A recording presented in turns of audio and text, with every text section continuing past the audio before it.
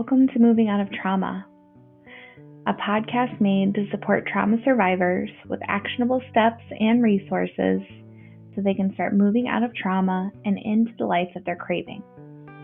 I'm the host, Candace Ledergerber, EMDR therapist, yoga teacher, first-time mom, and dog enthusiast. I am here in Phoenix, Arizona, and I am so excited about today's episode. But before we dive into today's episode of Moving Out of Trauma, I want to give you a few reminders. The first is that if you want to start practicing more mindfulness and incorporate more grounding skills in your daily life, but you've had some trouble getting started because of past trauma, I want to offer you a free trauma-informed beginner's guide to mindfulness workbook. I created this workbook with trauma in mind. You can get this free workbook as well as monthly updates about new content by heading over to soulmission-emdrtherapy.com/podcast. You can sign up for our newsletter there, and you will get this free workbook directly to your inbox that you can download as many times as you like and get updates when I update it as well. Again, that link is soulmission-emdrtherapy.com/podcast. And the second reminder I want to give is at the end of this recording and the end of every episode for that matter, we will be giving you two resources that we often use in EMDR therapy, which are the container exercise as well as the state change place. So these exercises are visualization exercises that can help you transition from maybe a state of thinking about past trauma, awareness, learning something new into a more calm, more centered way of being so you can go on throughout your day. I hope these resources help, and I would love to know your thoughts. All right, let's dive into today's episode. If you have been listening to this podcast and feeling like there is a certain topic or a certain professional that you might want to hear from, I invite you to voice that opinion. I am now looking into the next season of our podcast and developing an outline as to what I feel might be beneficial. However, the best way for me to do that is to know truly what's beneficial from the people that are listening. So I invite you to go to that same page, soulmission-emdrtherapy.com/podcast, and there you will find a poll that you can take to provide that voice. And you will receive a thank you email as well as be entered into a drawing to win a $50 Visa gift card. So thank you so much for listening to this podcast and sharing your voice. I value all of your wisdom and all of your light. So today out of Moving Out of Trauma, I have Nicole Barrios. Pronouns are she and her. And Nicole is a licensed acupuncturist and Chinese herbalist, as well as a shamanic practitioner in the state of Arizona. She owns and operates Path of Wellness Healing Arts, a family wellness clinic where she specializes in helping adults and children get natural relief from anxiety and stress.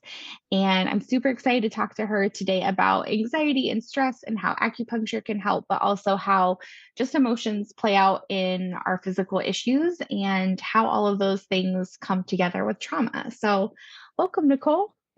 Thank you so much for having me. You're so welcome. I'm glad that we can record today, and I'm just excited for this conversation. So, yeah. Yeah, likewise. Awesome.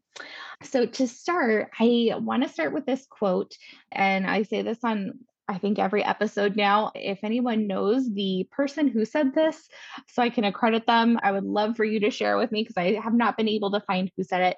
But the quote is, knowing a person is like music. What attracts us to them is their melody. And as we get to know them, we learn their lyrics. And so I thought that was a cool part of a quote to just understand a little bit more about the professionals we work with on different levels and just the human complexities that are us. And yeah, I want to start that off today with, why are you passionate about this work that you do? Oh, so many reasons. I've been in the profession for 9 years now. So it's Mm, sometimes hard for me to think back to like, how was I when I first got into acupuncture? Like, why did I first become passionate about this? And it's evolved over the years too. mm, But I think ultimately why I'm passionate about this is because healing is not linear. And yeah. people, especially in America, I feel like we have I think of it as a conveyor belt system of medicine. And that's honestly why I got into it and into acupuncture in the first place, is because I felt like I was stuck on the conveyor Mm, belt and I wanted something different. But I'm passionate about doing what I do because I want people to know that there's other things that they can do. It doesn't like healing isn't linear. Your treatment shouldn't be linear. There's more than one option. There's many ways to go about healing and recovery. It doesn't always have to involve medications or surgeries. There's so much out there that's available. And the longer I'm in practice and the more that I work with people, the more true I believe that to be. And I see so many people doing so many different things. And yeah, like I'm passionate about it because it's just really cool. I love seeing all of the cool things that people are doing to help themselves and thinking outside the box. Yeah, absolutely. I would 100% agree with you. I think that we sometimes try to like treat the symptoms, but we don't treat the problems. And there's so many different ways someone can heal, and really finding like what works for you right now in this moment. Might not be the same thing that works for you in 5 years, but like right now, like finding the healing path that you need right now is so important. And yeah, I agree. There's so many cool and interesting ways that people find for healing. That's one of the reasons why I wanted to start this podcast, was just to expose more paths to healing and more people to different processes that could help. Yeah, I love that that's totally. your passion. Yeah. And I love that you're doing this podcast for that reason, by the way, because it's needed. So I'm glad you're getting this information out there. Thank you. I appreciate that. How does your personality show up in the room with your clients? I feel like it can't, this sounds funny. I feel like it can't not show up in the room. Like, Yeah. I feel like I am my practice. Mm, And for something like Chinese medicine, like acupuncture is a part of Chinese medicine. There's different branches that fall underneath the scope of Chinese medicine. Acupuncture is just one part of it. But Chinese medicine is a way of life, mm, honestly. Like you can learn Chinese medicine theory without becoming an acupuncturist. So mm, it's old too. It's a really old medicine. It's been around for thousands of years and it's withstood the test of time. It's one of the things that I love about it is that it was mm, valid then and it's still valid now. It still works all these years later because it treats the individual as a whole and it takes into account many different things, including like how the weather affects people or where you're living, like how that affects you and what you're eating, how that affects you. So I feel like as far as how my personality shows up in the room, it's really just in the way I am and the way I come in and interact with my patients. Because I've been doing this medicine for so long, I feel like I can't not mm, live and breathe Chinese medicine, like to the point where I have to stop and think about the words that I'm saying because I can easily fall into mm, it. It literally will sound like a different language where I start speaking Chinese medicine talk and I have to slow down and be like, wait, they don't understand what I'm talking about. I need to back it up here, put this into more layman terms. So yeah, I feel like my practice pretty much is my personality. yeah, yeah, it's really personal and you show up like in it because it's like the Chinese medicine. It sounds like it's really soaked into your life. That is so integral to your life. And so that being part of your profession is so it's interwoven, it sounds like. It is. It's very much interwoven. It's one of the things I love about it too, is that you can practice it in a clinical setting and then you can also practice it in your daily life. Yeah. I love that too, because then you're practicing what you preach. You're giving these individuals, like, hey, this is what works for this, or this could help with that. But then you're also using it in your own daily life, how it impacts you, and just having that personal connection to it, I think is really cool. Yeah, that's actually really important to me. I've seen, I don't know if you've ever seen a doctor who, like just a regular MD, who will tell you that you need to eat, you need to do all these things, but then you see them outside on their break smoking. And Yep. I feel like credibility goes out the window when you see something Yeah. like that. So I definitely try to practice what I preach. And it's important. Like, it's important to walk your talk. Yeah, absolutely. I 100% agree. What is the number one thing you wish everyone in the world would know? I don't know if you want to answer it as far as like Chinese medicine or acupuncture, or how you feel like would be the best way to go about that part, but just thinking about what you would want someone to know about this work.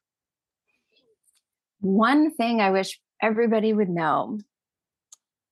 It's hard to think of just one thing. Can I Right. give you Yeah, two things? please Okay. do.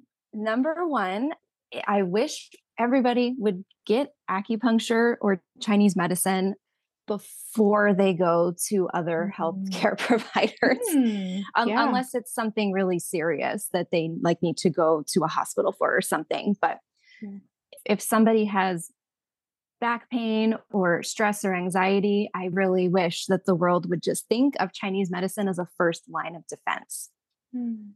Because a lot of times it can prevent people from having to get surgeries that might not be necessary, especially for like back pain or gallbladders. I feel like a lot of people have their gallbladders removed when they don't really need to be. A lot of times, if you get something like acupuncture before you go to a doctor, you can save your gallbladder.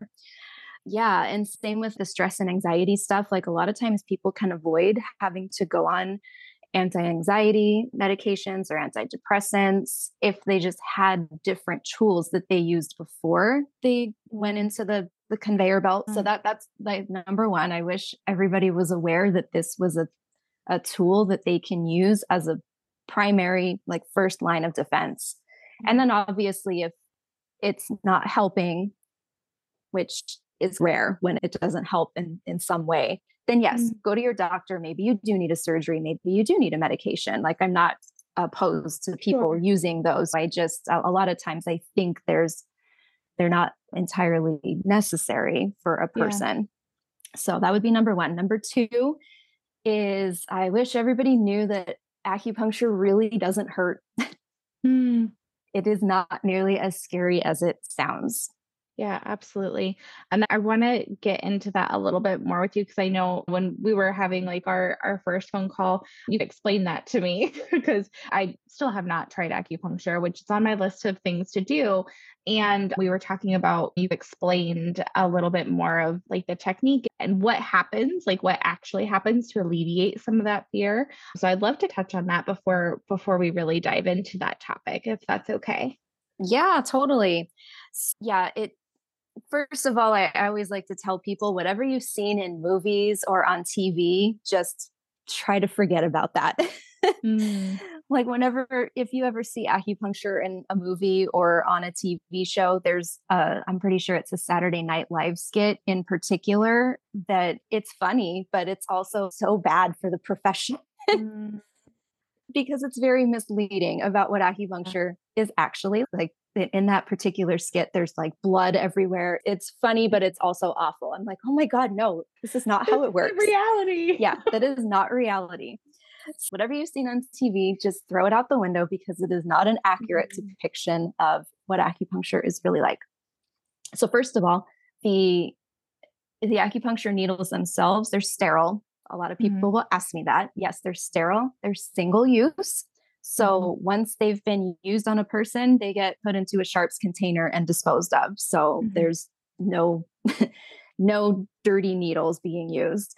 They're also solid, which means there's nothing inside of them. Some people will ask me if there's like something on the needles or something in the needles, like they're wondering if they're being injected with something. No, not being injected with anything. You're literally just being poked with an empty, like, solid needle. They're made to be super sharp and they are coated in silicone. The reason for that is because when they get punctured into the skin, it's the sharpness of them, it makes it so that it goes in really fast and it's as pain-free as possible. And then the silicone just helps the needle to glide in super easily. So there's no friction or any discomfort. Pretty much all acupuncture needles today, they come with a guide tube. So it's a plastic guide tube. You literally just put one needle inside the guide tube, and then the guide tube is what goes on the person's skin. It helps with locating the points that you're going to be using. So most people, that's all they feel. They just feel the plastic guide tube on the skin. And then any trained acupuncturist, like any acupuncturist, has gone through like several thousand hours of clinical training in school before they even can get their license. So they've already got experience even right out of school. So anybody who's got a license or who's a licensed acupuncturist will be able to safely and like as pain-free as possible insert needles into points. And it's meant to be fast. So like the guide tube goes on the skin, the needle gets just tapped in. Most people don't really feel anything at all. For people who are nervous or who have never had acupuncture before, it depends on the person and what would make them feel more comfortable. I will offer to do a demonstration on myself first, if that makes them comfortable. That's how I do it with kids, actually. Not all adults want to see the needles, and that's fine. So for them, they just will close their eyes and I'll just tell them where I'm going to be touching them first. I usually start with less sensitive points, which typically are around the knees and the elbows. There's just less nerve endings there, so it's less sensitive. And I'll usually take my fingers and stimulate the points, just my fingers, no needle. It desensitizes it. And then I'll place the guide tube on the skin. If it helps them, I'll have the patient breathe, take a big breath in. And on the exhale is when I'll tap the needle in. And usually they're so busy focusing on their breathing and whatever is going on for them that they don't even notice the needle going in. And then they'll usually, if they're not looking, they'll usually ask me, "Did you do it?" I'm like, "Yeah, it's already in." So and by that point, when they realize, "Oh, that was nothing. That is nothing like getting a shot. It's nothing like having your blood drawn." It's a little challenging for acupuncturists when people have bad experiences with shots or blood draws because they just assume that all needles are created equal, which they're not. Right. These aren't syringes that we're using. In fact, you can, depending on the gauge of the needle you're using, you can fit anywhere from 10 to 15 acupuncture needles inside of the needle part of a syringe. So they're hair fine, they're flexible, like they bend a little bit. Yeah, the needles really aren't scary. Yeah. And if you're working with somebody who's anxious or who's never had it before, I do my best to go out of my way to make it as comfortable and as safe as possible for them, to make them feel as safe as possible. Yeah, absolutely. Like you really approach the situation and approach the people that you're working with a lot of like knowledge sharing, I feel like. And I feel like when we know more, we're more comfortable with things and it just helps us to like accustom ourselves to it. And I know when you shared the specific part about the needles almost being like hair fine and even like bendable, that made me, I was like, oh, okay. Like I could see it in my brain instead of the needles that I'm used to when getting a shot or a blood draw. Like it is different. It's not what, again, we've made it out to be maybe in our minds. Oh, totally. I actually just this week had somebody who's never had acupuncture before. They asked me if getting acupuncture felt like poking your finger with a sewing needle. Oh. And yeah, my response to that was poking your needle with the poking your finger with the sewing needle hurts. Like that sucks when you do that. I'm like, acupuncture does not feel like that. And I've got a picture. I don't know where it is on my website or something, but there's like a picture that somebody took under a microscope where they compared a syringe to a sewing needle to an acupuncture needle. Like they're all side by side. Yeah. And yeah, sewing needles they're pretty big, especially compared to acupuncture needles. So when that person asked me that, I'm like, oh no, poking yourself with a sewing needle really isn't pleasant. Acupuncture is not like that. That's a good comparison. That's a good comparison. Yeah. Oh, I'll have to look at that picture. I'm curious. So diving into our topic today, and we touched a little bit on that, like the fact that a lot of the people that are coming in to see you come in with the stress and anxiety, right? And I'm curious because as how I understand it and within what I do within therapy, so many of the people that I see have all this built up stuff in their bodies and in their systems just from previous trauma, past experiences, just really not being able to just complete that stress response cycle, right? So their bodies are always in this fight, flight, freeze, fawn mode. And so I'm curious how that plays a part in the work that you do. Actually, that's one of the reasons why acupuncture is so good for people who are Mm. going through any of that, is because by its very nature, it removes the body from fight or flight mode. Mm. And it puts you into the parasympathetic state where Mm. you're more, where you can rest and you can digest, and the cortisol and adrenaline and all of the stress hormones can finally calm Mm. down. But you have to be able to get the person comfortable enough to actually Mhm. give them the acupuncture before that can happen. Sure. But when they are, like when they're ready and they're open to trying something new, it's very cool how, Mm. like, how fast it can work for one, and how tangible the results are. Like the patient will notice it, if not right away, then for sure by the time they get up and they start walking around and they notice, whoa, I haven't felt this calm and I don't even know how long. And it's Mm. really cool as a practitioner to be able to see these results. It's almost like you can physically see the tension leaving their body. Mm. It's very rewarding, actually, to see Yeah. that happen. I'm sure. So tell us a little bit about like how does that work? If you were going to explain the science more in layman's terms, but like Yeah. how does that work? How does the acupuncture help the body come out of that fight or flight mode? Yeah. So there's a couple different ways that acupuncture works. One of the main things that it does is it just helps to regulate the nervous system. And there's a couple different ways that it does that.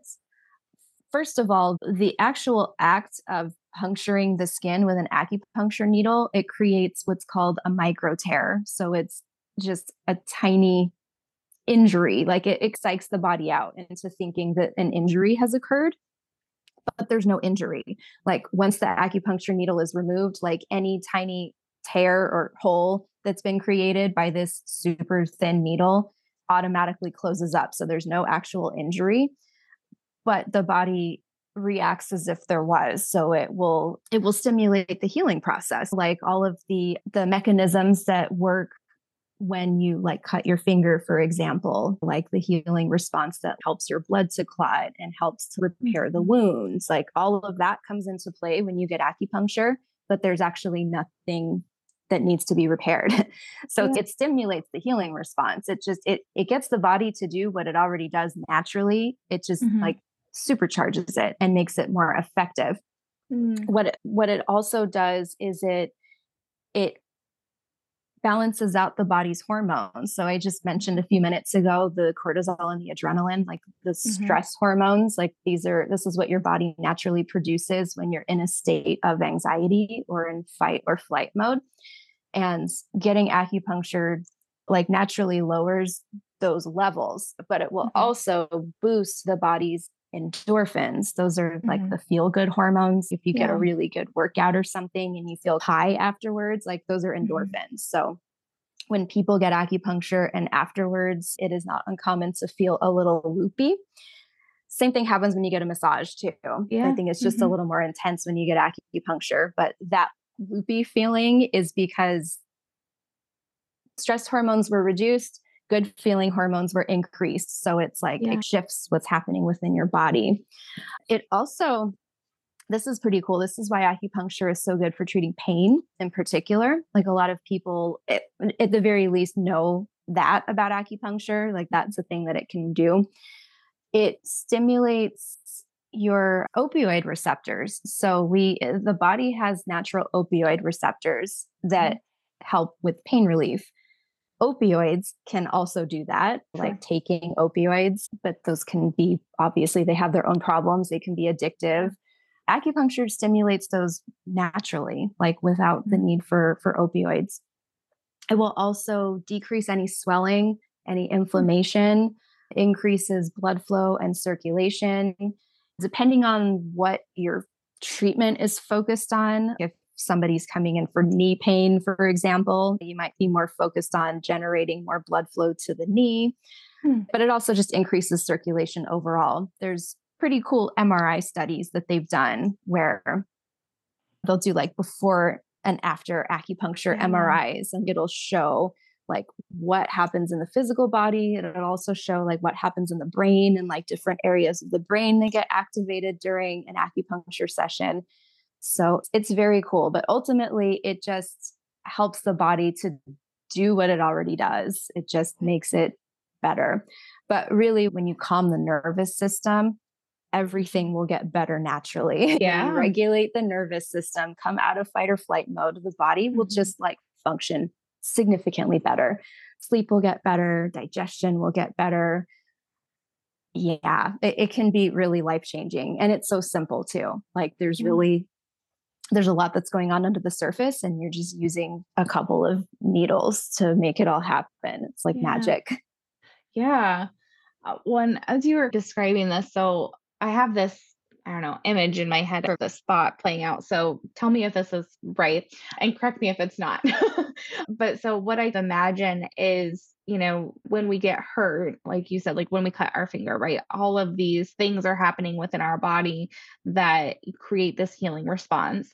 But because it's not an actual injury, that healing response can reallocate to like the different places that our body already needs the healing, but because it doesn't need the attention there at that cut, because there's no cut there, that it can turn its attention to places where it actually needs. Yes, exactly. Yeah. Okay. Yeah. And then depending on the points, like the acupuncture points that you're using, you can direct that healing to particular areas of the body. And that's where the diagnosis, like the diagnostic process comes in. Every person is treated very individually. It's not at all a cookie cutter type medicine. Like everybody comes in, they get thoroughly screened, like a really in-depth health history. We'll feel their pulses and look at their tongue, which is fun. But it's part of like just tying it all together. But it's what we're doing is looking at the body as a whole to then determine what their Chinese medicine diagnosis is, which is nothing like getting a Western medicine diagnosis.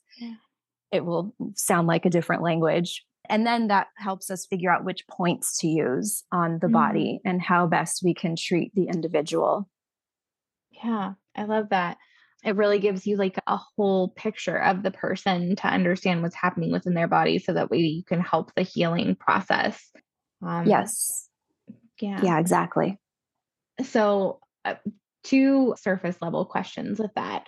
And I can't remember if I asked you this before, but when you are putting the needles in, do they stay the entire time? Do they stay for a few seconds? Does it depend? How does that piece work? It depends on the age of the person. So I treat children in my office of all ages, babies through teenagers. So the younger the child, the less time the needles will stay in. Sure. And like if I'm doing acupuncture on a baby, they only get like one, maybe two needles, and they literally go in and come right out.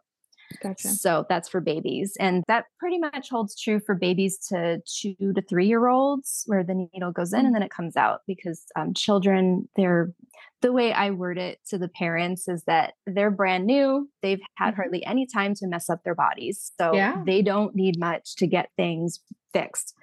Yeah. And then the older you get, the longer the needle retention is. So for adults, it usually, I give people 20 to 30 minutes, somewhere around there. And it like to rest with the needles. And it sounds weird at first if you've never had acupuncture before. Oh, I'm just laying here with needles sticking out of me.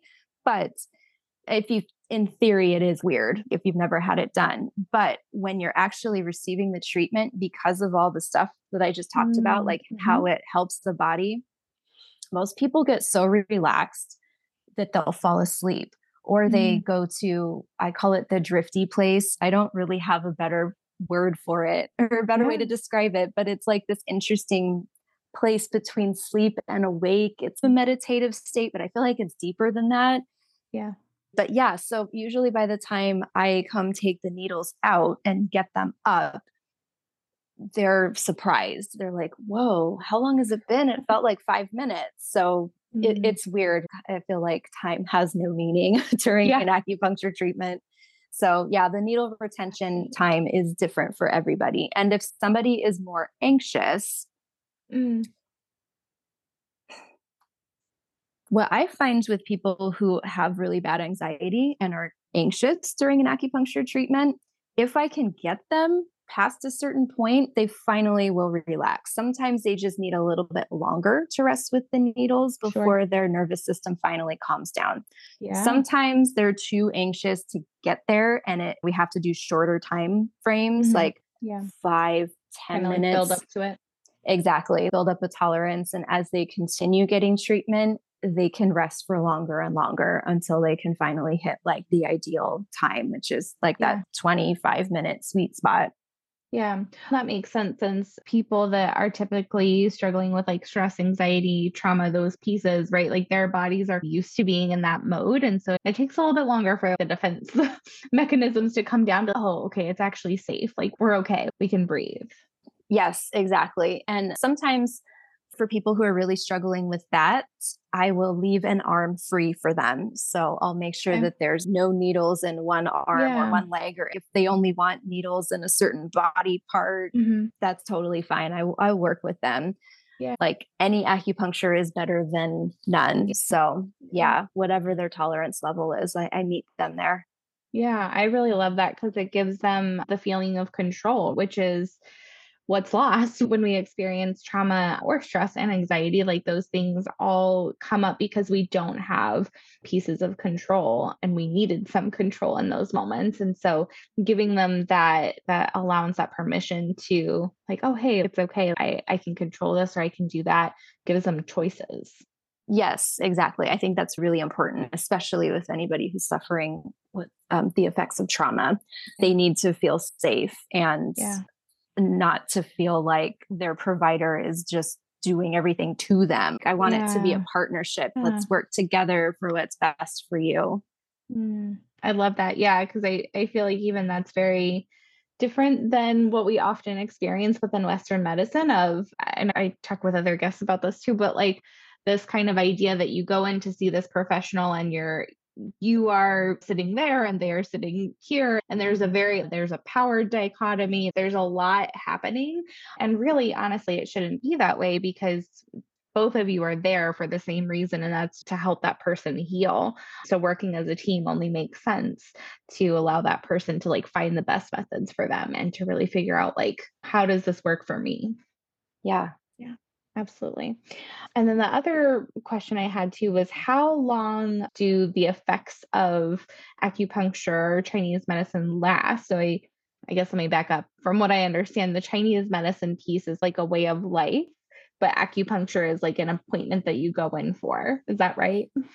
So I'm going to try not to go off on too much of a tangent here. So Chinese medicine it's got 8 different branches, basically. So acupuncture is one, Chinese herbs is another one, Qigong, Tai Chi, like exercise is another one, nutrition is part of it.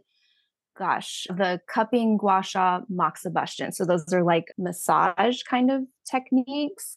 So there's 8 different branches that encompass Chinese medicine. So when you go see an acupuncturist, you're seeing somebody who is trained in Chinese medicine. So they have learned a little bit about everything, but the main focus really is acupuncture. Okay. Yeah. But you might receive some of those other modalities, like the part of the other 8 branches or 7 other branches when you go see an acupuncturist. But yeah, acupuncture is the most popular one, most well-known one. So yeah. So when you go see an acupuncturist or a Chinese medicine practitioner, same thing. You can use the terms interchangeably. Okay. Sorry, I got off tangent. I was like, what was the question again? No, you're good. You're good. I'm curious so if somebody is going in for treatment or for acupuncture, how long it works. Yeah. How long? Okay. Yeah. How long do those effects last? Does it build up? What happens? Yeah, for sure. Sorry about that. No, you're good. It depends on the person and what they're coming in for and how severe it is. Mm-hmm. For example, like if somebody was coming in, oh man, it really depends on the person too. Because some people get results like instantly and I never see them again. Like their results are so good that yeah, They're like good I to can, go. yeah, like I can think of at least a handful of people over my years in practice that have had that response where they had one treatment and they were fantastic forever. Wow. Or they might call me in like months later and say, hey, I think I need a tune up. That's definitely less common, but it does happen. So Yeah. I do let people know, like sometimes like miraculous things can happen with acupuncture.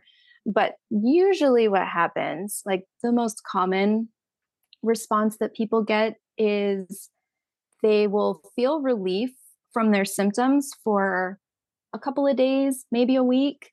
Okay. And then their symptoms might start to creep back to where they were. So that's where the treatment plan comes into place. So when you go to an acupuncturist, if they tell you that they need to see you for twice a week for a week or two, I promise they're not just trying to get your money. They're doing that because that's the most effective way to get results. If you wait too long in between treatments, your symptoms are more likely to start creeping back to where they were, and then you lose your progress and you have to start over.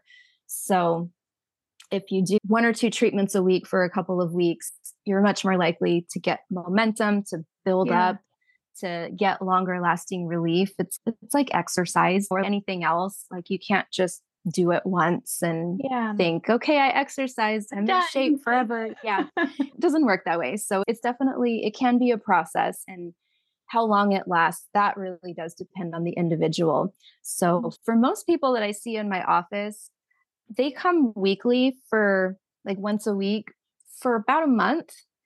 Okay. And then we'll reassess at the end of that month and see how their symptoms are doing. And a lot of times, what happens at the month mark is they're doing a lot better. So then we get to the point where we start to taper them off the treatments. Like the goal is not to get weekly acupuncture forever, unless you really want to. I do have some people that do that. Like it's just what they want to do and it works for them. I'm one of them. Like I get acupuncture all the time, but it's easy for me because I can do it on myself. But I do notice a difference when I don't have it done every week. But yeah, the goal is to get to a point where you're on a maintenance plan, where you receive acupuncture once a month or once every 6 weeks. Some people will come in seasonally, and it's really just to maintain the progress that you made when you were doing the consistent acupuncture, like doing it every week. Yeah. But for me anyways, other practitioners might be different, but for me, the goal is I don't want to see you every week. Yeah. I want you to like actually heal this and feel better and live your life. Yeah. And live your life. And you can come back and use acupuncture as a tool to maintain that progress. Or if something else comes up, if you fall and hurt your wrist or something, you know where to go get some acupuncture, get it resolved and go back to maintenance. So yeah, it's meant to be used as a tool to get you back to living the way you want to. And then once you're there, then you just use it as part of your wellness routine every so often. But yeah, so results definitely vary. And it also depends on what you're doing at home and in your everyday life. Like if you're doing stuff to continually exacerbate your problem, then you might need to get acupuncture more frequently. I see that like with athletes, they're coming in for pain and they are not going to take downtime from their sport, which it's your body to each their own, but just know you're probably going to have to get acupuncture all the time to keep going at a pace like that. So yeah. It's almost like that snowball effect. Like once you can start seeing those results and start to feel the differences and making that progress, and then figuring out like what the person needs in their life and how that's maintained.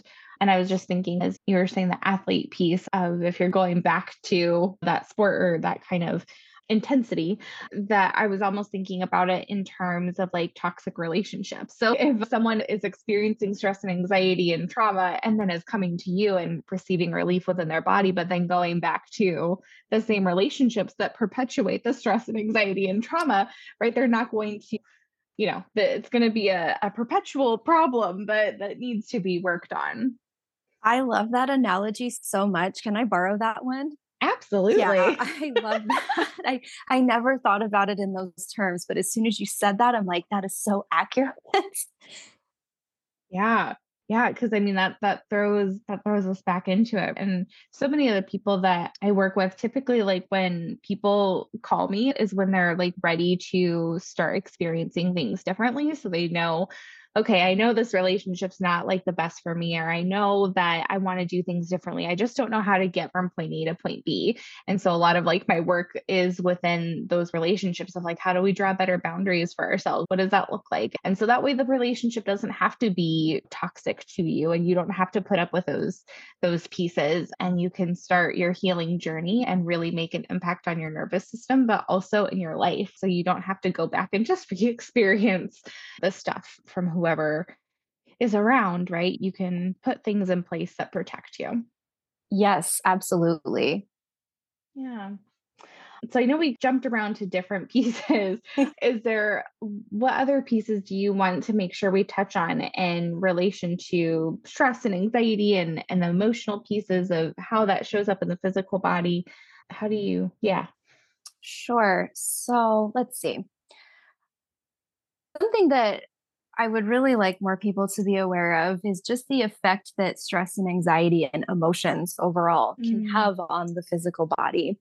Because what I've seen happen sometimes in my practice is there's many different styles of acupuncture and there's different ways to go about treating things. It's part of what makes it so cool is the same person can go see several different acupuncturists and get like a totally different treatment for the same mm, thing, which wow. is it's fun. But if you're like if somebody comes in for low back pain, that's a really common one. If somebody comes in because they want relief from their low back pain and an acupuncturist treats it just as it is, like surface level. Okay, you got low back pain. We're going to stimulate blood flow to the low back. Like we're going to focus everything on the low back. If that's the kind of treatment that we're doing, and after a couple of weeks, it's just not getting better, that's Mm, when I in particular will start to look deeper. First, we will address like the toxic relationships. Are you continuing to do the sport yeah. or the thing that is exacerbating it? Or have you had an MRI? Do you potentially need a surgery? Mm, And if all of those are ruled out, no, I'm mhm, not doing anything. Like I don't, like I had an MRI. My doctor says I'm good. There's no tears, there's no disc mm, bulging or anything. That's when I start to look into the emotional piece of it. mm, And with that, I have a cool book. It's called Metaphysical Anatomy. mm. I'm trying to remember the author's name. And for the life of me, I can't remember her name. I feel like it's a flower, it's Rose something, but I might be wrong. So I'll get back to you on that. But Yeah. Metaphysical Anatomy, it's a really cool book. It's a really big, fat encyclopedia, Mm, but it's got like all of the physical ailments you can possibly think of with very thorough descriptions on what might be causing them emotionally. ooh, Yeah, you I should would get this love for to your read that book. practice. Yeah, it's a really good book. So I refer to it a lot whenever I've got a patient with something that's stubborn, that's not really getting better. Or I look at it for me too. If I Yeah. stub my toe or something, I'm like, oh, what does that mean in this book? But yeah, so I'll refer to that book a lot and I'll read the passages to my patients. And there's usually, because it'll give you like different ideas. Like it could be Mhm. this, it could be this. There's usually one or two things in that book that are like on point. Oh my God, I'm that's like, yeah, me. that's me. Yeah. But I don't know. I feel like once you're aware that there might be something emotional underneath Mm, that's causing a physical ailment, I feel like it's very empowering because it will mm, make you see that there's more sure. to the physical body, more to health than just the physical body. And it also helps people see just like how it all ties together. Oh, yeah, Yeah. this relationship that I have with my mom, for example, like Hmm. it's causing this particular physical issue. So we've been treating my physical issue, but it's not getting better. So maybe I need to look at Hmm. my relationship with my mom, Hmm. which a lot of people don't want to do. It's not the answer they want to hear, but if they want, like, if they're going through something that like a physical ailment that's not getting better with all the treatment, that's when you got to start looking deeper. And what I find is that when people are willing to go deeper and have some uncomfortable conversations and do stuff that they wouldn't have considered before, it gets better. Yeah. And there's different ways you can do that with acupuncture, like different ways that you can help a person like clear some of those emotional blocks and like really get to the bottom of something. And I find them to be really effective. They're not always very pleasant to go through. So if I have somebody who's got something stubborn that's just not getting better, but all of the doctor tests and blood tests and imaging studies, like everything is saying there's nothing wrong with you, that's when I'm like, okay, we need to look deeper. Yeah. How far do you want to take this? Because we can go down a rabbit hole here. But it's pretty cool. Once people go down that rabbit hole, when they come out the other side, they're like a new person and their physical symptoms are usually gone. And so there's a lot to it. That's so cool. And I want to say initially we were talking about this before. I'm remembering something like the Ring of Fire. Is that the dragons? Yeah. I think of they do the Johnny Cash song. As soon as you said that, I got it in my head. So I'm gonna think of that song every time I do the dragons on somebody. That should be the soundtrack. Right? Yeah. I'll put it on in the background when patients are having that done. It's so funny. That's so funny. Yeah. Is that kind of what you're referring to when you talk about that? Yeah, that's one way to go about it. So there's a series of treatments in Chinese medicine, and this is a different style of acupuncture. It's called 5-element style acupuncture, which not everybody learns. I only learned a tiny little bit of it. There's some acupuncture schools where that's all they teach is 5-element style. I did not go to a 5-element style school. So what I've learned has just been like through experience and continuing education. But the dragon treatments are very cool for people who either have deep-seated traumas or they've got the physical stuff that just isn't getting better with regular acupuncture. And so there's 2 different phases to this. There's the internal dragon treatments and then the external dragon treatments.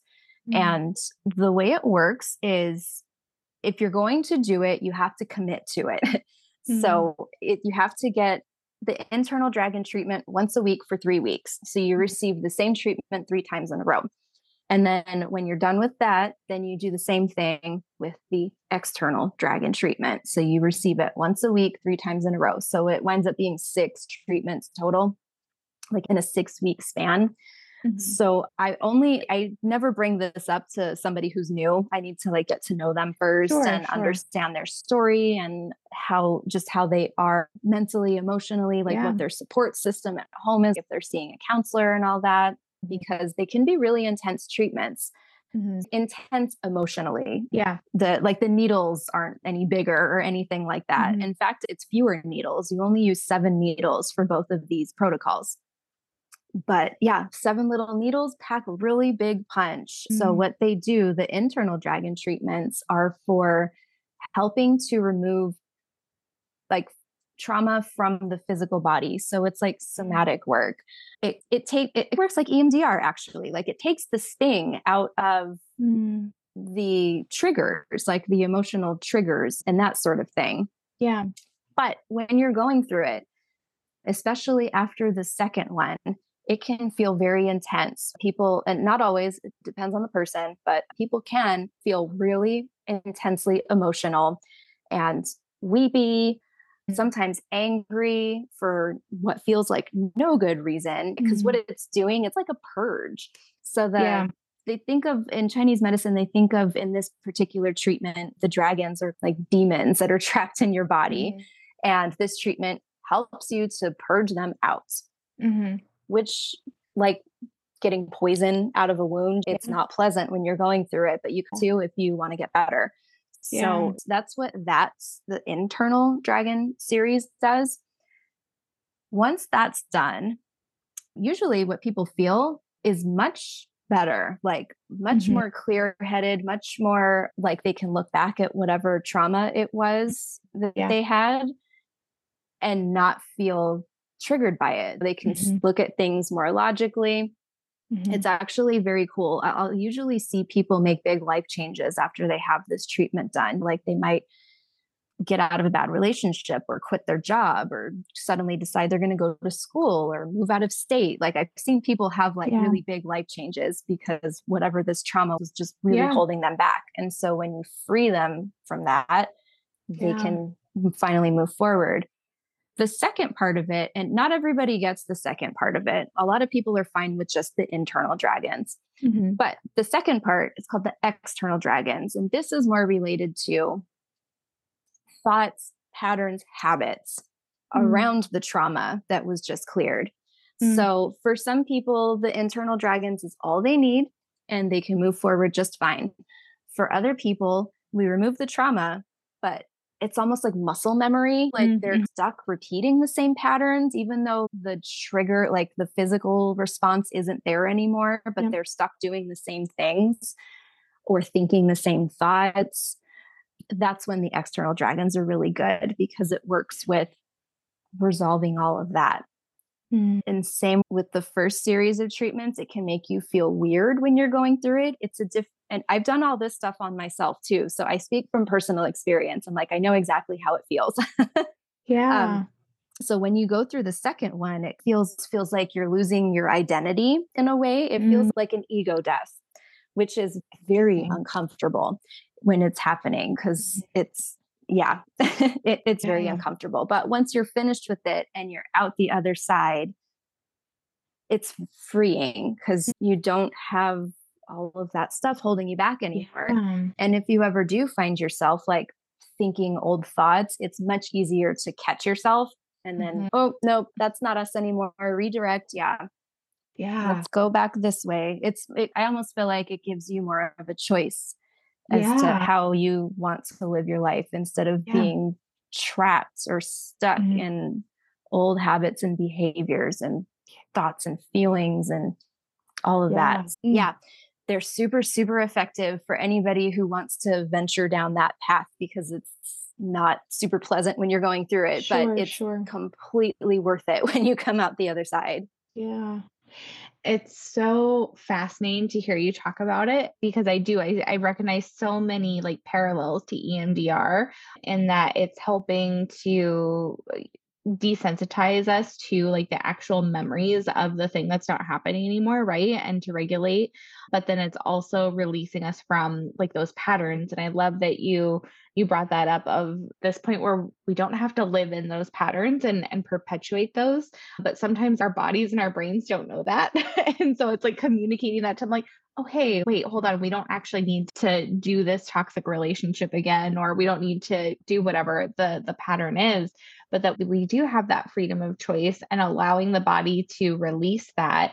It's so interesting because it's very clear. I know this cognitively from reading and stuff and through my experience with clients, but the body really does keep the trauma. It really does keep the stuff inside. And so allowing the body to release the things is so important to our healing process.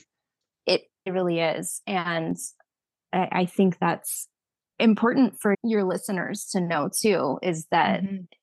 all the talk therapy in the world, it doesn't get rid of the physical body Yeah. trauma.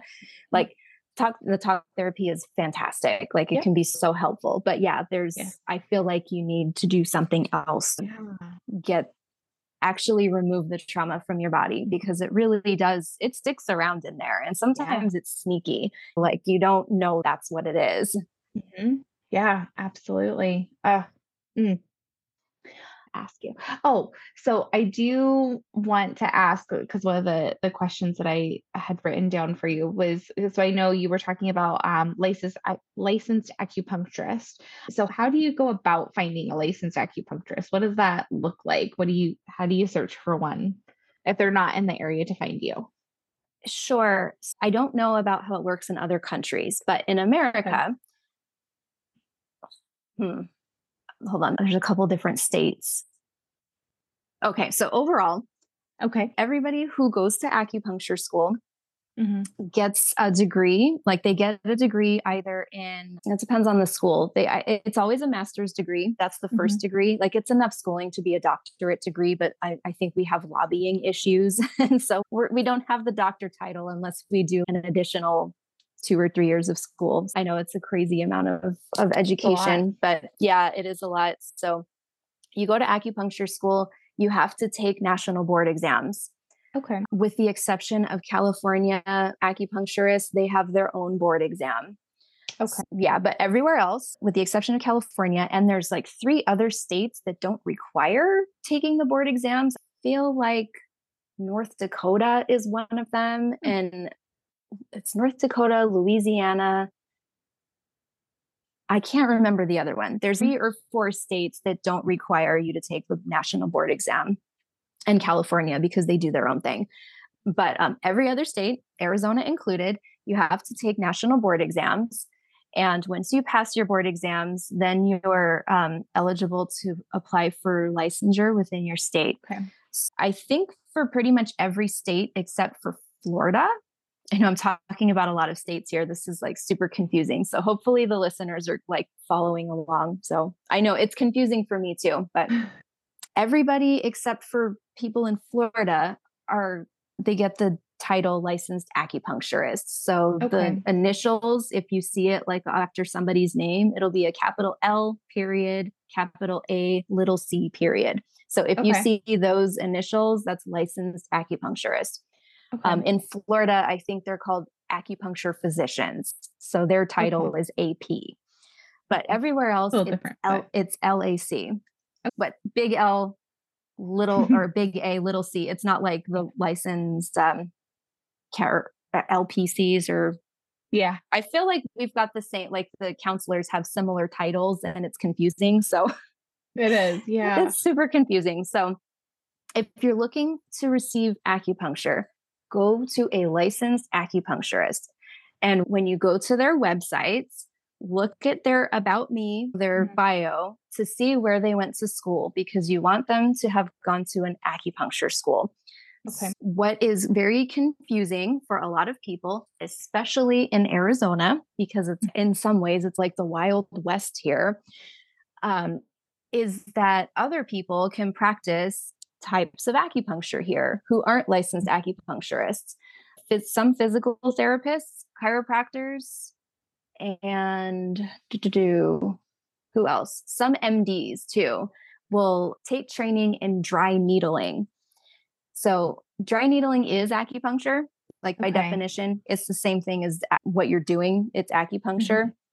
But usually the people who take those dry needling classes, they get like a weekend of training, which is a little terrifying to me. So some people will call me and they'll say, oh, I've had dry needling before, but I'm nervous to get acupuncture because the dry needling hurt. And I'm like, yeah, that's partly because they get like a weekend of training. And also that training is it's heavy handed. It's meant to be painful. Like I'm not a big fan of dry needling. I've written several papers about it over the course of my schooling, like the difference between real acupuncture and dry needling. Sure. It's like physically dry needling is acupuncture, but it takes out the whole scope of the medicine. You don't do tongue and pulse diagnosis. You don't know where any of the points link up to. It's really just my shoulder hurts. I'm going to put a needle in my shoulder. That's what dry needling is. For some people, it works for them. So if it works for you, totally whatever, to each their own. It makes me feel icky and uncomfortable. Like, oh, they're encroaching on our territory here a little bit. Sure. Without proper training. And I don't know. I feel like it's the equivalent of if I went to a weekend seminar where I learned dry physical therapy and then for lack of a better way of describing it, and then I started offering that as a service. I wouldn't trust me for the weekend of training. So if anybody is looking to receive like real acupuncture, find a licensed acupuncturist who went to acupuncture school, which will be either a 3 or a 4 year program. Okay. It's a master's program. And in order to be licensed, except for those 3 states or the 2 states that I mentioned, because I can't remember which one the third one is. You have to have taken your board exams and passed them. Okay. Yeah. And when somebody is licensed in acupuncture, does that also mean that they have education in Chinese medicine? Is that how that works? Yeah. So they will have learned, because there's the 8 branches of Chinese medicine. They will for sure have learned the acupuncture piece. They will have learned all the theory, the cupping, the gua sha, the moxibustion. They'll have learned all of that. The one exception is the herbal piece. Not every school teaches the herbal portion, and not every state requires it. So if you're looking for somebody to do Chinese herbs, you just need to make sure that they are licensed or they're trained in herbalism. It will usually say that on their bio. And if you're ever unsure, you could always just call them and ask them, because there's different degrees depending on the school you go to. Like me, as just because it's my profession, like I can look at somebody's like master's degree title and be like, oh yeah, they were trained in herbs. But regular people who don't go to acupuncture school, they wouldn't know that. So it's confusing. But if you're looking for somebody who can do Chinese herbs in addition to acupuncture, just ask them if they're trained in it. Yeah. So in the state of Arizona, you do not have to be trained in herbs to be an acupuncturist. So it's optional. Okay. Yeah. So some people receive the training here, some people don't. At the one school in Arizona, or one of 2 schools in Arizona, they do offer herbs. So some people choose to do it and others don't. So it's optional. Okay.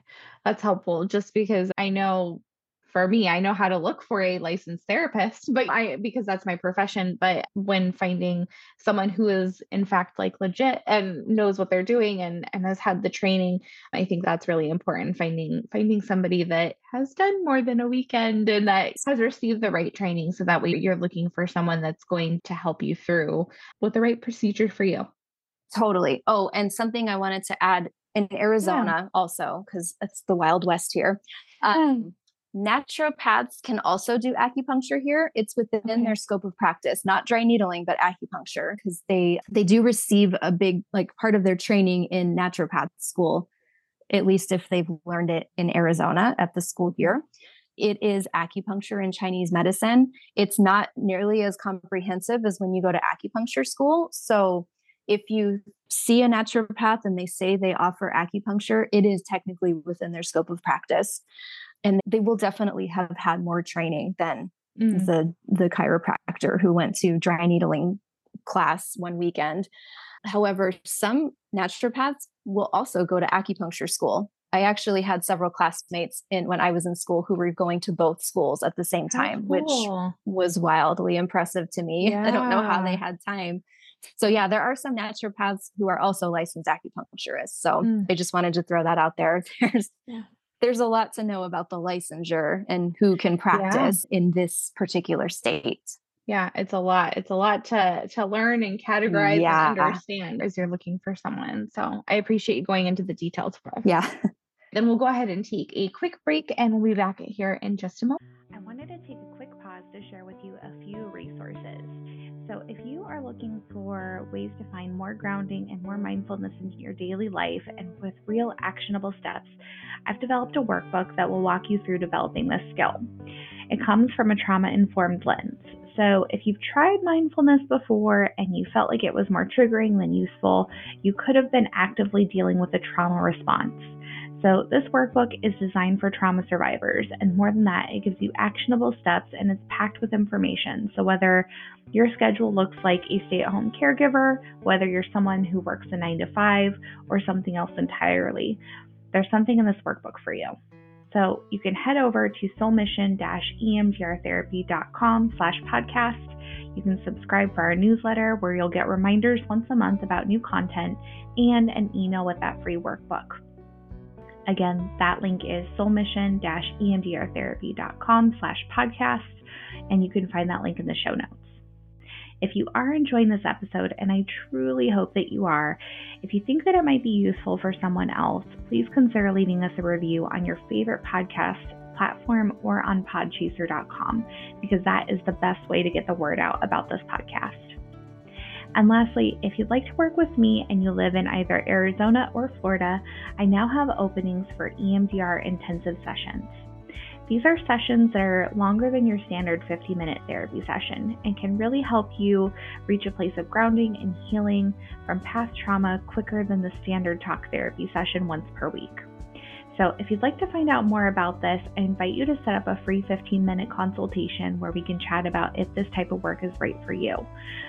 It is also a great accompaniment for if you are already working with a therapist and you're having a hard time breaking through some kind of block or trauma response or trauma trigger. You can go to soulmission-emdrtherapy.com/contact, which will be in the show notes. All right, let's get back to today's episode.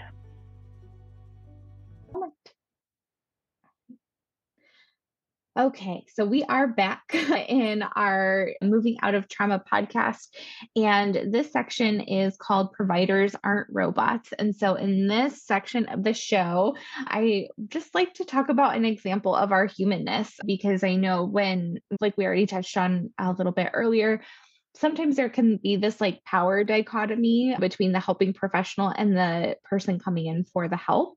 And I just want to make that go away, because I don't think that should be a thing as far as we should be working as a team. And so I think humanizing us a little bit is helpful, and to know that, hey, we're people too. We're not robots. Yeah.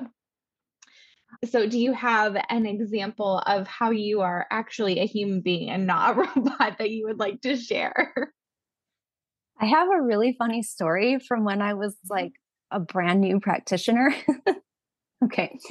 So my very first job after graduating acupuncture school and getting my license was at a community acupuncture clinic.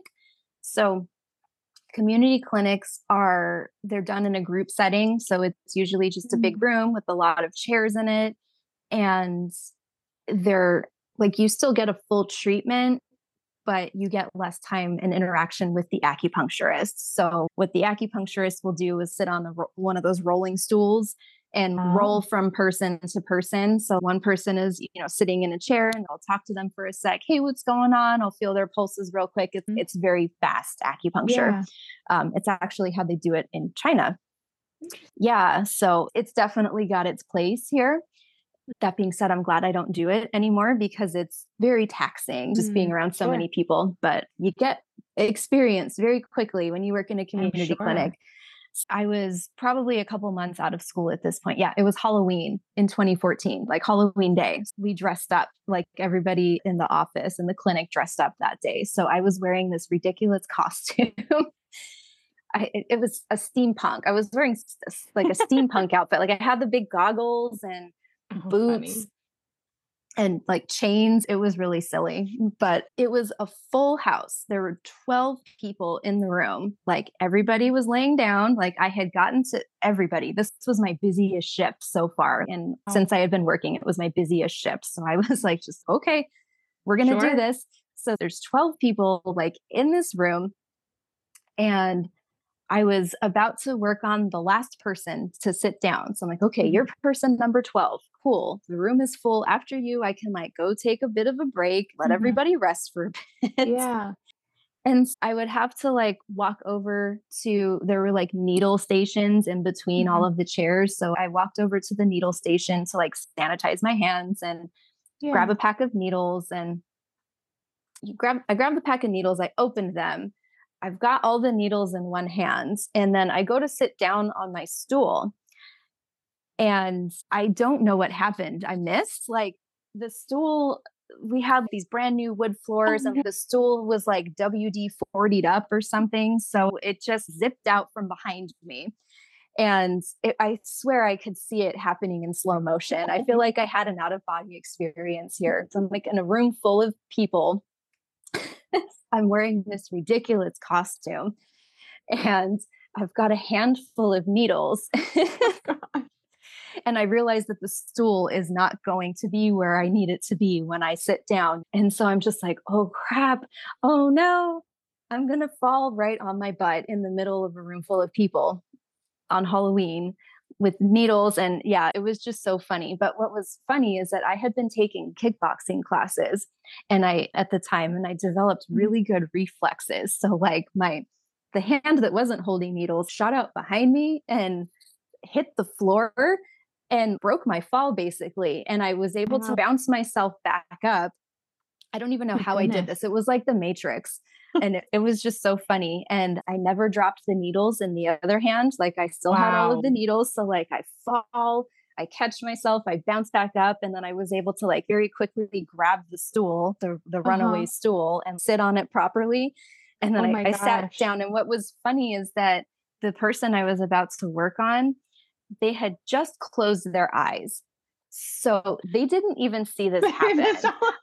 And it was funny because he like had this moment where he noticed for a second that I wasn't there. So he had closed his eyes and then he opened them and was like, "Oh, are you okay?" I was like, "Yep, totally fine." Just played it off like it. Yep. And so I just put the needles in and I'm looking around me when I was done. Oh my God, did anybody see that? But everybody was out. Everybody was asleep. Wow. The whole room was asleep. Nobody saw this awesome fall that I did. And the whole time I'm taking care of this last patient, I wanted to laugh so bad. I'm sure. But I had to really put on my professional face there. So I got him taken care of. And then I realized that nobody else saw this happen. And I leave the room and I died of laughter as soon as I got out of the room. And the receptionist was like, "Are you okay?" And I couldn't even talk at that point. I'm like, it was just so funny. And when I finally could speak again, I was like, "You're not going to believe what I just did. I just fell in a room full of people and nobody saw it happen." And they slept through it. They slept through the whole thing. And it was an awesome fall. And I like picked myself up. I didn't drop my needles. That's so funny. That's one of those things you wish you had on camera. Be like, "Look at this thing I did." I really do. Yeah, I really wish I had that on camera. And they had cameras in the lobby, but there were no cameras in the treatment space. So I'm like, man, that would have been awesome if that was caught on video footage. Oh, that's too funny. So that's always that. And I was a brand new practitioner too. So I don't know. It felt like it took the seriousness out of the medicine. And ever since then, I've noticed that it's easier to be more lighthearted about it because it can be really heavy work sometimes. And but then sometimes you fall in the treatment room and you can't help but just laugh at yourself. Yeah. We're human too. Sometimes we fall when we're wearing silly costumes and we're holding needles and there's 12 people in the room. And I still that is so funny that they slept through it. Like they were out, like nobody even noticed a thing. Oh my gosh, that's funny. Yep. I couldn't believe that nobody saw it happen. Wow.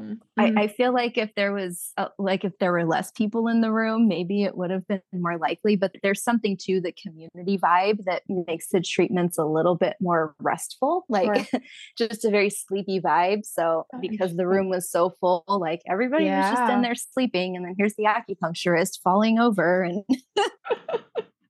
that's funny. I love that. That's a good example of your humanness. I love it. That's perfect. Luckily, I didn't fall on anybody. So at least there was that. Yeah. Yes. I still can't get over that you were able to catch yourself. Like me neither. That's when I knew, oh yeah, the kickboxing classes are working. They're paying off. Keep going to those. Yep. That's so funny. What is one trauma tip you wish that more people would know about? I really like to have this part of the show also be about like giving people something that they can walk away from, something that they can use today so that they can start moving out of that trauma that they're holding. So what would be something that you share with clients or that you feel would be helpful for somebody in those shoes? Sure. I'm glad that you asked this question. I love that people can walk away with something. I really recommend grounding. And I use a lot of stones and rocks and stuff in my treatments. This is also good for people who really don't want a lot of needles. I will do acupressure with stones. But I have a dish, like a little dish of lepidolite. It's a stone. that it's sparkly and it's really high in lithium content. That's what the sparkles are. It's lithium. That's a medication that people receive when they have bipolar disorder and other mood disorders. But I really like this particular rock because just holding it will make you feel calmer. So I have a jar or a dish of this in my office. I literally pass it out like candy. Like some people have a candy dish, I have a rock dish. So I love it. Yeah. So I don't give it to everybody, but for people who are really struggling with stress and anxiety, I will let them choose a rock and they get to take it home, keep it with them, put it in their pocket, put it in their purse. A lot of women will stick it in their bra. And I will suggest that they use the rock outside while they're grounding. So you take the rock, you go home or at the park or wherever you can get your feet on earth. If you don't have grass, we live in Arizona, most people have rocks. So I don't have grass in my yard, but I do have rocks. It's not good to stand on, but it's fine for just sitting in a chair and placing your feet on the rocks. So this is what I do when I get home. I'll go outside in my backyard. I will put my feet in the rocks. I'll hold my lepidolite. I have a really big one. The ones that I pass out are small. They're still effective, but I like my big one. So I'll go sit out in the rocks while holding my rock. There's a couple of acupressure or acupuncture points on the palm of the hand that are really good for stress and anxiety. So even just holding a rock will stimulate these 2 points that are on the palm of the hands to help calm the nervous systems. Grounding with your bare feet on the earth while holding a piece of lepidolite is very good for trauma. So if you're if somebody has been triggered or is in a trauma response or is struggling with a repetitive thought or something like that, this is a really helpful tool to pull you out of it. And if you are in a place, like if you're at work or something where you're unable to go outside and get barefoot, you can just have the lepidolite. Like I said, you can have it on your person. So you can just grab it, have it in the palm of your hand and use it to stimulate the acupressure points that are on the palm of your hand. It helps to take the edge off. It's easy to hide. Like you can do this without anybody knowing that you're doing it. And it's like a good reset. So especially if you're in public somewhere and you don't quite have the opportunity to separate yourself entirely, but you need to push through somehow, like this is a really good way to just help reset, get you through whatever it is you're doing so that you can then go home and actually collect yourself. Yeah. I did this a lot when I was in acupuncture school. Yeah. Yeah. Oh, I'm sure. Yeah, because you're taking home stuff you need to clear out too. And yeah, I love that. I am a huge fan of grounding and I haven't heard of that one, so I'm going to have to look that up. But I love rocks. My husband complains a lot because the outside comes inside in our house. So, not just with me, but with my 1.5-year-old. So I was just going to say it's going to get worse as your kid gets older because they love to bring rocks inside. They love rocks. Yeah. Every time we go out, we're coming in from the outside, he'll have little hands full and his hands are so tiny. So he'll just have little bits and okay, we're going to leave these right here for later. So yeah, the apple doesn't fall far from the tree on that one. Yeah, you'll start finding them in weird places. If you discover your purse is really heavy one day, it's probably because he put rocks in your purse. Oh, hey. As my daughter has done once. Oh my goodness. Was like, why is my bag so heavy? And I found a bunch of river rocks in there. Like she's took a bunch of rocks from the river. Special. They were special. Oh, I love that. I love that. Okay, so the last bit of our show is the final fast, sometimes funny questions. That again, I just like to end the show this way because it's fun and I think it hones in again on our humanness. The first question is, where would you go if you could visit any place on earth? That changes depending on the day. Oh, so sure. Yeah, it's funny you asked that question because just this morning I was thinking, I don't want to go to Oregon right now. I've never been to Oregon in my life.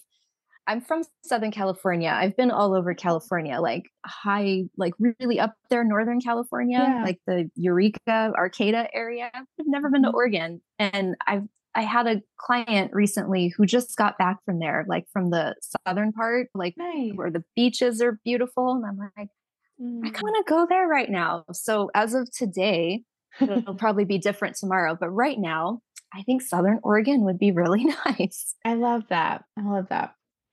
Should pineapple be on pizza? That's a hard question. I say it's hard because I have dietary restrictions. Like I can't eat real pizza anymore. Like I can't have the gluten or the dairy. But when I could have gluten and dairy, I was not opposed to pineapple on pizza. It wasn't what I wanted all the time. But if I was at somebody's house and they had pineapple, like the Hawaiian pizza, I'd be like, yeah, I'll have a slice of that. I'll have a slice. I'm definitely not a pineapple on pizza hater. I know some people are like adamantly opposed to it. Can get really polarized for some reason. And that's why I like the question. I personally love pineapple on pizza. I love when the pineapple is cold and the pizza is hot. I don't know why, but I think that's delicious. So I'm a fan, but I'm also totally okay if people don't like pineapple on pizza. That's fine too. That's so funny. Yeah, I guess I'm cool with it. It's good. Yeah. It's a good thumbs up. Okay. Yeah. What makes you feel inspired or motivated to do this work that you love? Oh, the people, like the results that they get. And I'm sure you get this too in just doing what you do, like witnessing the healing that can happen is so magical. And every time I see change happen, it just reaffirms why I do this work and why I wanted to do it in the first place. Is just when you can see somebody's life change like before your eyes and they're like a totally different person. Yeah, that's what it's all about. That's right. Yeah, it is definitely magic. That is for sure. What is one thing that people are generally surprised to find out about you? I feel like there could be a couple different things here. Let's see. I have been around various different countries. Like I've been around the world on several trips by myself. Usually that surprises some people. They're like, you went where and by yourself? It was never really because I wanted to take solo trips. It was always because it wasn't anybody else's priority to go on trips. If I had friends that I would ask, hey, I'm going to go to Europe. Do you want to come with me? Oh, I can't. I have work. I got obligations. And instead of being defeated by that and just saying, oh, I guess I can't go, I just decided I'm just going to go anyways. I love that. Yes. To enjoy the adventure. I love that. Yeah. And then I discovered that it's really easy to meet other travelers when you're traveling by yourself. So you make friends. Make friends. I love that. What does a simple moment of pure joy look like for you?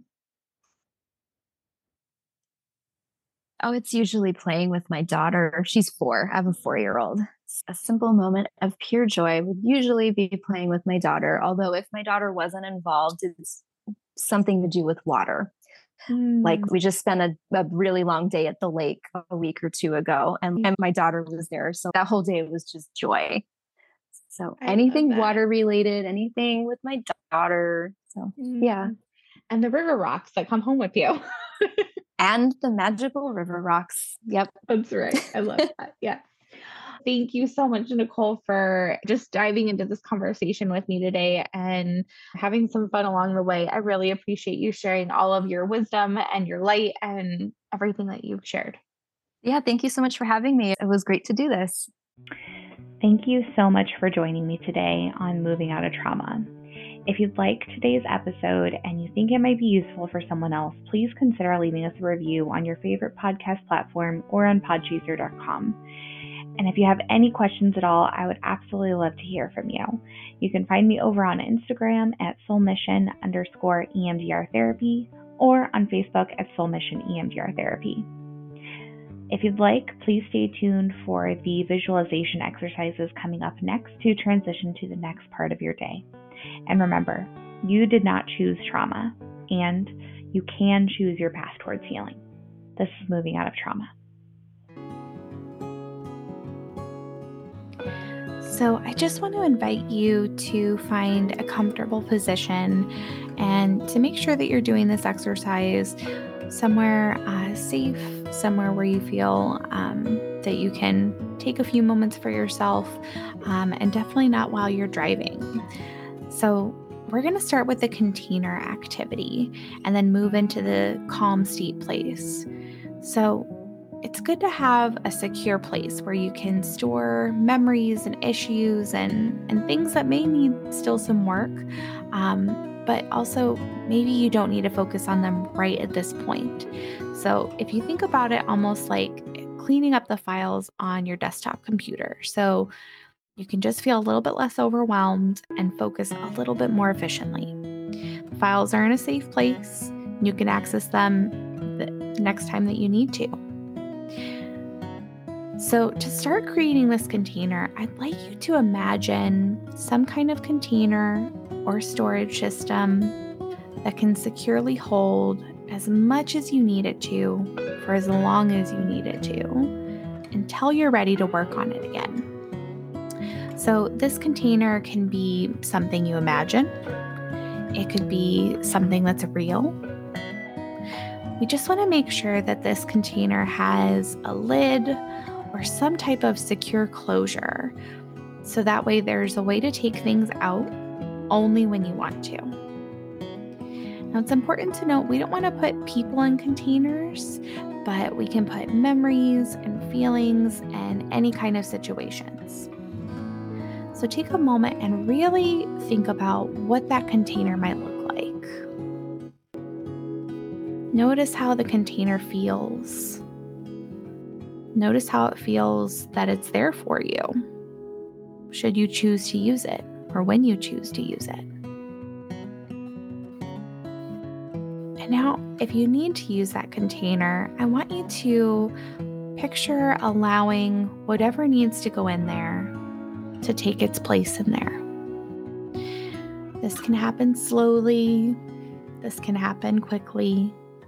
However it needs to happen, it's okay. Just allow the pieces, the memories, the thoughts, the feelings, the situation, whatever it is, to just slowly take its place into that container. Now, once you feel like the things that need to be in the container are in there, I want you to close that container. Some people like to imagine that there's a lock there or some kind of secured closure beyond just a lid. So if you like, you can go ahead and lock that. And then just imagine it kind of taking its place back into wherever it needs to be. So this could be a place that you think of in your home. This could be an imaginary place, wherever it is. Just some place that we know that it's there when we need it.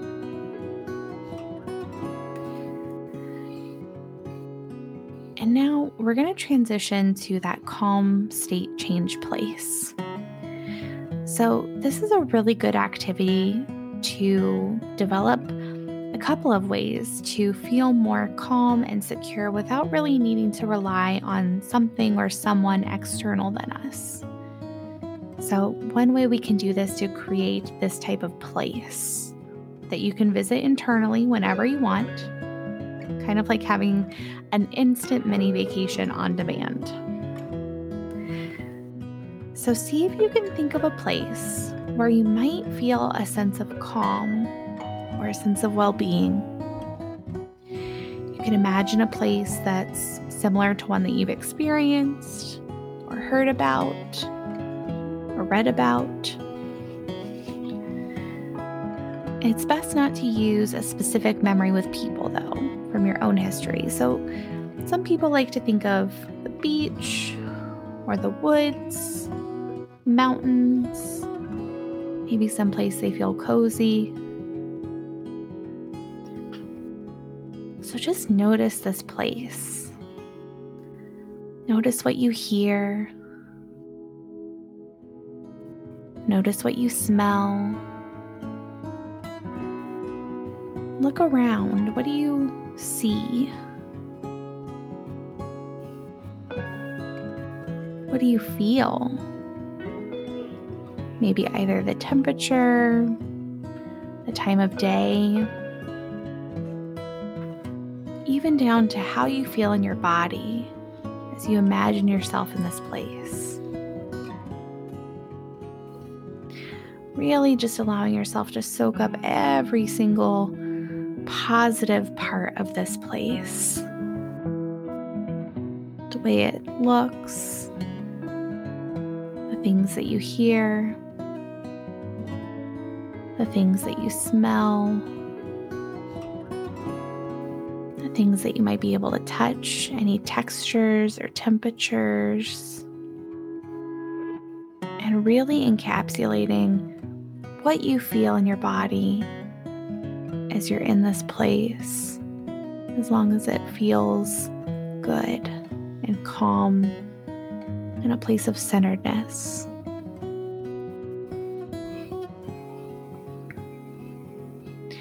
Now, knowing that this place is always available to you because it is within you.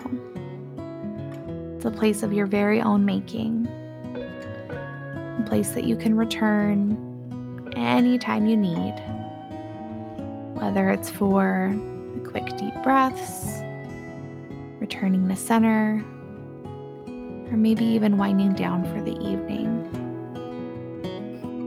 This place is always here for you.